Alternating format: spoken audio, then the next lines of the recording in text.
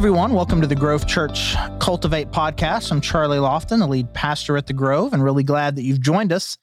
And if you have joined us these last few episodes, you'll know that we're in a series where we are looking at pretty common, maybe popular verses that often either get misquoted or misinterpreted, or very often with both. We've talked about that, I can do all things through Christ who gives me strength.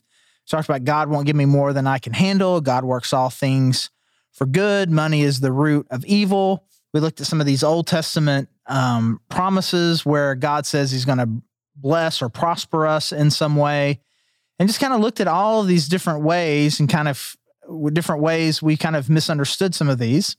And we've got one today that I think is incredibly popular. It's perhaps maybe one of the most misused verses. It is I will say it is in a battle with I can do all things through Christ who strengthens me, as far as the one that I think is misunderstood, misquoted, misused the most.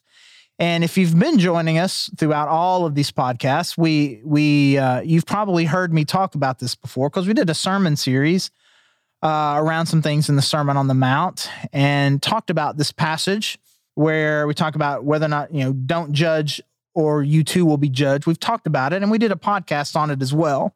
And so even though we have touched on this verse before in a podcast, I thought it was important to cover it again, because I want to kind of have this section of where all of these kind of very commonly misused verses are kind of all together in one section of our podcast. And plus, because it is so very commonly used and misused, I think you can't go wrong. You can't go wrong, once again, just kind of emphasizing what I think is an incredible spiritual point that needs to be made from understanding this correctly, but also just to kind of disabuse us of some wrong-headed thinking about this idea of what it means to judge. And so the way that this gets used, we're all familiar with the verse. It's in Matthew chapter 7, verse 1. Do not judge, or you too will be judged.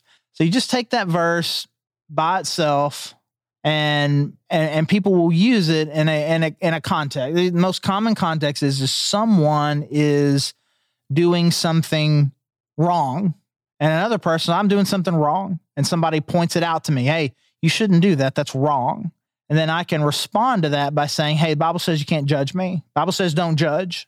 Or I hear you talking bad about somebody else, saying that you think somebody is doing something wrong. Hey, man, the Bible says don't judge, can't judge. Or you absolve yourself from commenting or thinking about something or what someone's doing. So, well, it's not my place to judge. Only God can. The Bible says to not judge. And so the problem is, it's not that all of that is wrong. It's not that all of that is bad. It's just some of it is. It's not everything on that list is really not what the Bible calls judging. It's certainly not the thing that is prohibited here. Because the way that it often gets used is, because the Bible says don't judge or you too will be judged, I no longer have the right to speak into someone else's life if they are sinning or failing in some way. Now, once you say it like that, the Bible says I do not have the right, it is never my place to look at someone who is sinning, who is broken, who is doing something that is causing them or others damage. It is never my place to come up to them and say, you shouldn't do that, because that's judgment. I think we can all recognize on its face then that that's preposterous. That is, in fact, the opposite of what much of the Bible tells us. Much of the Bible actually talks about how interconnected we all are, and how all of our decisions affect one another, and how we have a responsibility, not simply to ourselves, but we have a responsibility to one another. I need to be very concerned about how my actions affect you. You need to be concerned about how your actions affect me. And we are in this together as God's people to help one another make sure that we are acting in ways that are appropriate, that are God-honoring, that are healthy, that are helpful, that are productive, that are, serving and loving one another well. And if I see you doing something that is causing you, you're doing something to hurt yourself, or I see you doing something to hurt someone else, I absolutely have a responsibility to step in, at least in some way. And so whatever do not judge means, it cannot mean that I do not have the right to step in and say, that's wrong. And so we may need to use some different words at this point to kind of describe different things, because judge can be used so broadly. So if I am, let's just say that I am at a distance from someone who is doing something wrong, and I internally say, I wonder if that's right or wrong. Wait, I think that's wrong. He punched her in the face. He stole her purse. He killed that other dude. He just shot him. And for me to step back and, at least in an internal monologue, say, that is not right. That is sinful. That is not judgment in this sense. We'll just call that assessment. That is assessment. That is me looking at a situation and determining the morality of it. And that assumes, of course, that there are, in fact, some fairly black and white, right or wrong kinds of situations: stealing, lying, murder, those kinds of things. I mean, you can, if you want, you could nitpick this all you want and say, well, you don't know everything that's going on in that situation. Maybe it was a justifiable murder. Maybe it was right. Maybe he wasn't stealing that purse. He was actually, that was his wife's purse, and he was getting it back from the original thief or something like that. I mean, okay, sure. But let's just kind of, let's stop with the ridiculous nitpicking, at least at first, and assume that there are some very clear-cut sins that you can observe. I mean, if you're a parent, you've observed any number of very cut and dry sinful situations that you have the ability to assess whether or not it was right or wrong. And you see them and they're wrong. That's not judgment of a person. That is an assessment of a situation. So if I'm assessing a situation, when does it cross the line from I'm just assessing a situation to I am judging a person, and I find myself in violation of this clear command of Scripture to not judge? Well, as always, the best way to make sure we understand what he's saying here is to read the passage. Matthew chapter 7, verse 1. We'll go to verse 6. Do not judge, or you too will be judged. For the same way you judge others, you will be judged. And with the measure you use, it will be measured to you. Why do you look at the speck of sawdust in your brother's eye and pay no attention to the plank in your own eye? How can you say to your brother, let me take the speck out of your eye, when all the time there is a plank in your own eye? You hypocrite! First take the plank out of your own eye, and then you will see clearly to remove the speck from your brother's eye. Do not give dogs what is sacred. Do not throw your pearls to pigs. If you do, they may trample them under your feet and turn and tear you to pieces. So there's a couple of things that I think that Jesus really draws out, and the second one is the one we'll go to first, because it is the clearest and far and away the least controversial. And it has to do with this idea of you got the speck of sawdust in your eye and the plank in your own eye. If you are going to make, we even just did a moral assessment of what someone is doing, and go to them and say, not just thinking it, but go to them and say, you shouldn't do that. Before you take that upon yourself, you better make sure that things are clear in your own life. You do not get to go to someone and say, how dare you cheat on your spouse, when you are, in fact, always cheating on your spouse. You do not get to be someone who lies all the time and go to someone and say, hey, you know the Bible says you shouldn't lie. Hypocrisy is the thing that is one of the main things that Jesus is speaking out against. To live and act like a hypocrite. To act as if someone else's sin has a greater significance than your own. And he talks about this in terms of speck and log, or speck and plank. Like, you are coming to see they've got a bit of sawdust in their eye, and you've got a giant plank coming out of your eye, which is, of course, an unbelievably ridiculous image. And I'm all for ridiculous images and ridiculous metaphors. Having somebody with some giant plank in their eye trying to come and get a speck out of someone else's eye. You got a plank coming out of your eye, and you can't even get close enough to him to get the speck. But the idea really being, if there is an entire log in your eye, you cannot even see clear enough.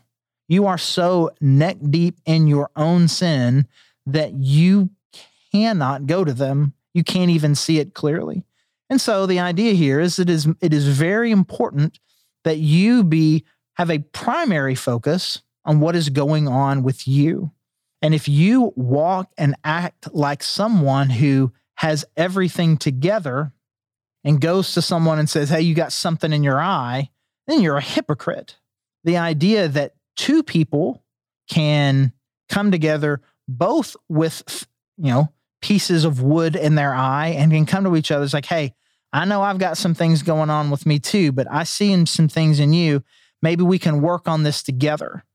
And so an acknowledgement. And so if we are going to step into one another's lives and stay away from what the Bible is calling judgment, there needs to be first a recognition that I need to work on myself first.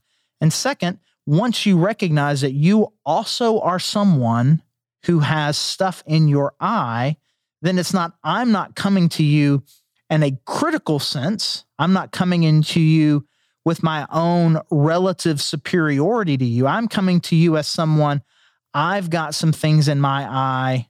I see some things in your eye. Can we work on this together? I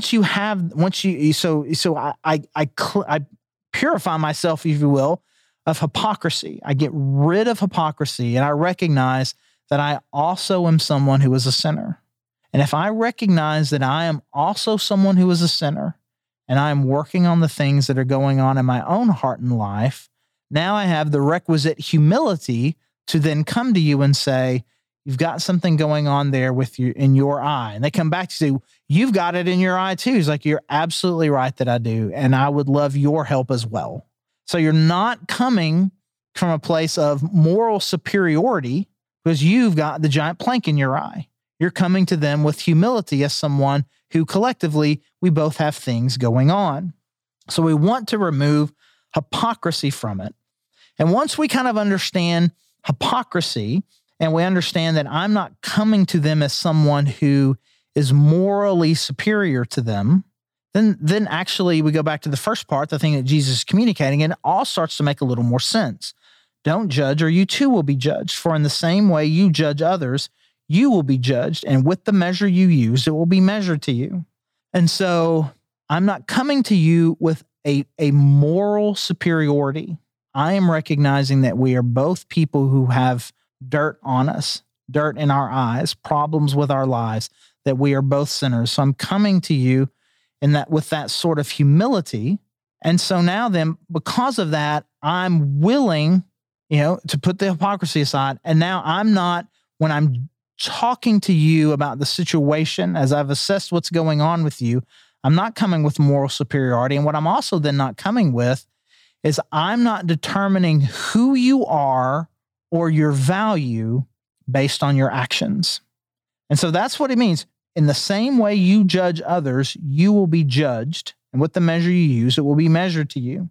So if I come to you and say, because I see sin in your life, I either one, think I'm morally superior to you, which he talks about in the second part, or because I see this, I begin to question your value or your goodness based on my limited observation of what you're doing, which again ties the plank in my eye to it. I'm only seeing what's happening in this moment. I can't see the bigger picture. I don't know really who you are, and I'm not going to determine who I think you are, your value, your worth, your relative goodness based on a moment or just a couple of moments. Because I recognize, again, trying to rid myself of hypocrisy, I recognize that I am a sinner as well. And so I come to you as a fellow sinner, not with a judgment about who you are or your worth, but I come to you as a concerned friend and say, you've got something in your eye, and I think it's important that you work on that. And so don't judge, or you too will be judged. In the same way you judge others, you will be judged. I want to be judged as someone who is a follower of Christ, who is saved completely by grace, who needs help overcoming some issues in my life. That's how I want to be judged. And so that's how I'm going to judge you. I'm not going to determine whether or not you are of value or a good person or a good Christian based on my limited observation of your behavior.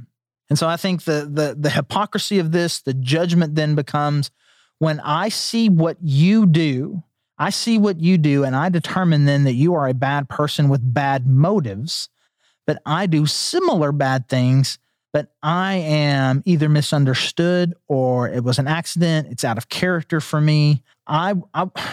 Basically, I've got reasons for why I do what I do sometimes, but you've got nothing but excuses that are covering up a significant moral defect that you have that I don't have. And once you begin to judge people that way, then I'm going to determine who you are, what your character is, by only the limited amount that I see. That's when it becomes judgment. And so with that becomes the very common thing of where I determine, even maybe we're not doing the same sin, I determine that my sin is a normal sin and your sin is an abnormal sin. And so then certain types of sexuality are understandable. It is understandable for a guy to watch a little porn sometimes, and that's that's not a big deal. But to cheat on your wife is that's inexcusable. Mild. Well, that wasn't really racist. And we just kind of minimize certain things. We've talked about this before. We put homosexuality into that category. That homosexuality is the worst of the sins, and the sins that I commit are secondary. They're normal ones. I think it's really important. We've talked about this before, and I think this is one of the things that Jesus is trying to get at. There is not normal and abnormal sins. There's just sins. There's not the ones that kind of get you, bro, I get it, it's no big deal. And the ones that these are the ones that determine you're a terrible person. Now, obviously, there are ones that have more significant consequences. I mean, in a real sense, murder is worse than shoplifting a candy bar. I mean, it's just be honest. In a lot of real, tangible ways, we can say that one is worse than the other. But I think in the way that we approach one another, it is important for us to have an attitude that we are all sinners in this together. And I'm not going to assume that I can know everything about you from what I see. And I'm certainly not going to assume because your sin is foreign to me, is different than mine, that it is also then necessarily worse than mine, that mine is understandable and yours is not understandable. Because again, in the same way you judge others, you will be judged. And so the sin that you are very casual about can be a very serious one to someone else. I don't know if I've referenced this here before, but I remember growing up just noticing this phenomenon. I grew up in a very evenly mixed race town, and I know that the church that I grew up in was very casual about racism. It was to be said. I remember hearing this said that this person's a good Christian, but he's a bit of a racist, which is just a really bizarre thing to say. In our tradition, there were sins that were, I don't know, but it's not that big a deal. But adultery was the absolute. It's impossible. You would never say that you're a Christian, but you cheat on your spouse. I mean, you just wouldn't say that. And then as I grew older and became acquainted with other traditions, I recognized, hey, that there were some where adultery was just more commonplace. Not I don't say commonplace, but wasn't frowned upon at the highest level that it was in my church. But that racism, on the other hand, was severely condemned. Now I ask you, which one of those perspectives is right? Which one of those is the worst sin? Racism or adultery? I don't know. Does that feel rhetorical? I'm sitting there just even thinking to myself as I say it out loud. Is that rhetorical? I mean, they're both sinful, and my cultural difference, my perspective and the way I was raised, kind of makes me think one is worse than the other. So we need to stop with that. We need to stop, because ultimately what it leads to is the thing that is most normal to me becomes okay, and what you're doing though is bad. Which is how too often Christians have gotten very comfortable with the sin of greed, because the sin of greed we talked about in a couple episodes ago is very common. The pursuit of more, the desire for more, it's common enough where it's, but what we would consider very normal and commonplace approaches to sin and greed would be very, very off-putting in third world Christian cultures. But we've determined that because they are so common amongst us, that they're not that big a deal. I've gotten a little bit off the rails here. It turned into a small rant there, but to kind of tie it back into what we're talking about, to make sure that we are avoiding what the scripture says here, when we says don't judge, we need to make sure that we are checking our own hypocrisy, that we are not determining someone else's value based on the limited amount of things that we can see, and we are not categorizing our sin based on our own familiarity with it, and therefore making someone else's sin worse. And so as such, then, for me to be able to come to one of you, to a friend, to a family member and say, hey, you need to work on that. I have that freedom if I can come to it with this attitude that says, I'm not making any determinants about who you are as a person, just looking at this behavior, and for your sake and for these other people's sake, you need to change that behavior. But we are in this together. So again, thanks so much for joining us on the Grove Church podcast. If you've got any more examples or verses that you'd like to talk about, feel free to send them to me, charlie@thegrovechurch.org. And if you are local in Northwest Arkansas, we'd love to see you on a Sunday morning. You can find us at thegrovechurch.org/connect. And if you're not local and you'd still like to join us in some way, we're always streaming our 10:30 service. You can find us on YouTube or Facebook, and we would love to connect with you any way that we can. Again, Charlie Lofton, lead pastor at the Grove Church, and thanks so much for joining us.